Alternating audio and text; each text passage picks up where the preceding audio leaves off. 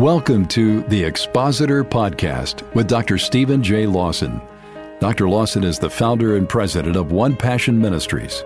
The Expositor Podcast is focused on taking your preaching to the next level. Now, here's Dr. Lawson. Here's the question I want to address in this session. If I could be anyone in church history, who would that be? As I speak at different conferences around the country and overseas, I'm often asked that question. If I could be anyone in church history, who would I be? And the reason people ask me this question is I've written numerous biographies on some of the most important figures in church history.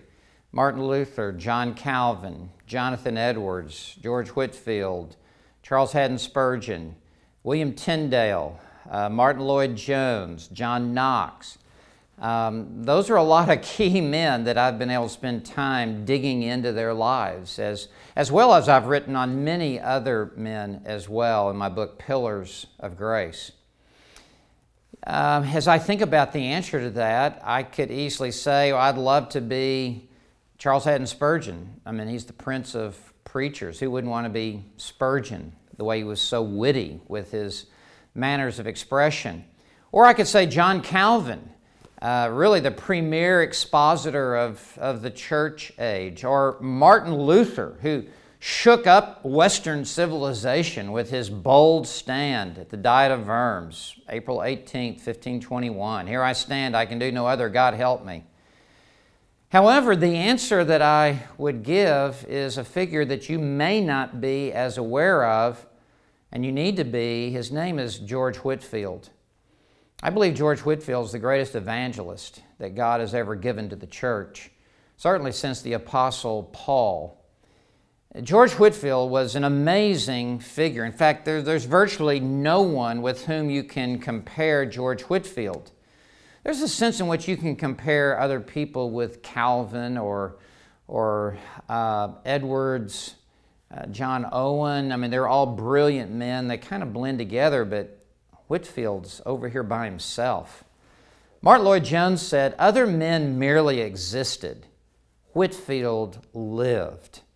That speaks volumes of Whitefield. Charles Haddon Spurgeon, the greatest preacher, I think, since the Apostle Paul, by the account of many people, said, "I've only ever had one mentor in the ministry, other than my master, Jesus Christ." And that mentor was George Whitefield. If you're wanting to understand the preaching genius of Charles Haddon Spurgeon, then you need to understand the number one influence upon the preaching of Spurgeon, and by his own admission, that was George Whitefield. Robert Murray McCheyne, the favorite son of Scotland in the 19th century, the great preacher who flamed out for God at age 29, once said this, just for 1 week of the life of George Whitefield. In other words, if I could just feel like what it would be like to be Whitefield for just 1 week of my life. Whitefield was an amazing figure. He preached some 18,000 formal sermons, and when you add sermons that he preached in more informal settings, and yet they would be more of a sermon than most men ever preach as a sermon, the total is 30,000. He only preached for 34 years. You can do the math on this. That's almost 1,000 sermons a year. There's 365 days in a year. Whitefield's preaching more than 2 sermons a day, almost 3 sermons a day. That's just on the average. He crossed the Atlantic Ocean 13 times. It took 2 to 4 months per trip across the Atlantic Ocean. You can do the math on this. He spent 3 years of his life just crossing the Atlantic Ocean to go to the next place to preach.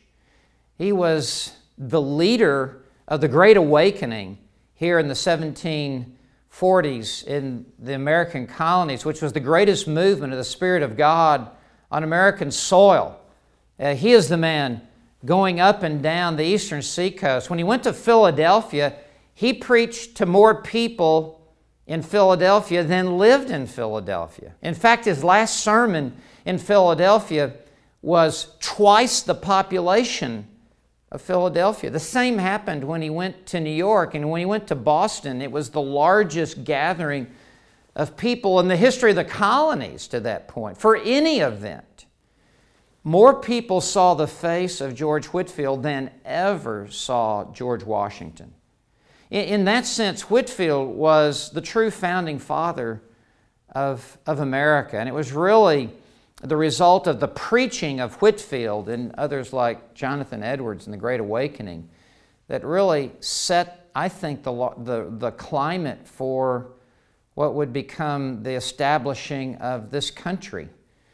But Whitefield was also, and this is so remarkable, he was also the leader of the evangelical awakening in the United Kingdom, in England and in Scotland and in Wales.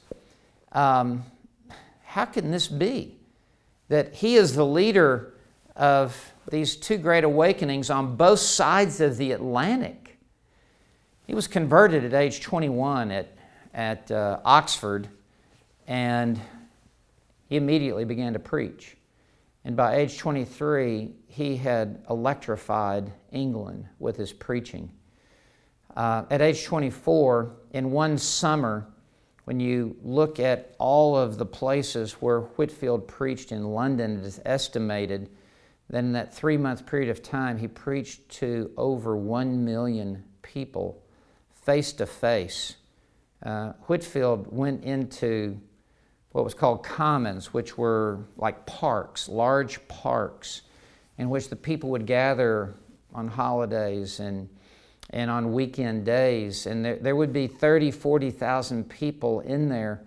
And his friends would tell him, don't go in there, you'll never come out. I mean, there's cockfights, bear fights, it's a carnival atmosphere, hooligans, ruffians.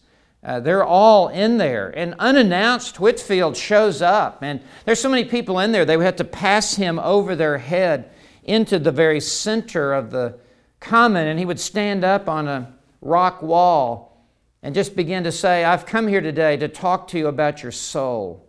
And he would begin to preach the new birth, the necessity of the new birth, the nature of the new birth, that except you be born again, you will not enter the kingdom of heaven. And he was a fisher of men and a harvester of souls. And God used him to really bring to England and London what they had never experienced before, a sudden spreading of the new birth, as people are no longer just in church going through dead motions, but now they're alive unto God. This was George Whitefield.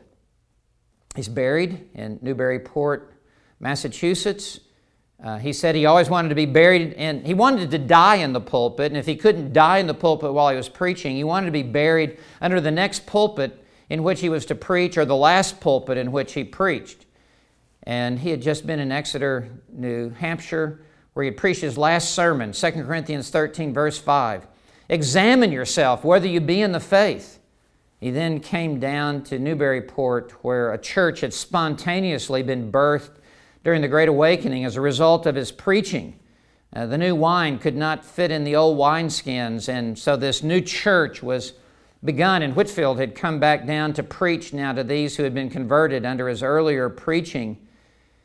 And he died next door of what he called a gospel sweat. He died at about 5 in the morning, probably from asthma. His throat just closed down. He couldn't breathe anymore. He'd preached himself to death from the night before. And so he's buried under the pulpit there in Newburyport, Massachusetts. I've had the privilege of standing in that pulpit and preaching on Whitefield and the effect of his preaching. And that's the kind of men we need in pulpits today. Men who want to die preaching in the pulpit. Men who want to be buried under a pulpit. Men who want to give their life to preaching the Word of God. If I could be anyone in church history, I would want to be George Whitefield, be used by God as a harvester of souls. May God direct your preaching to include preaching on the new birth. God bless you.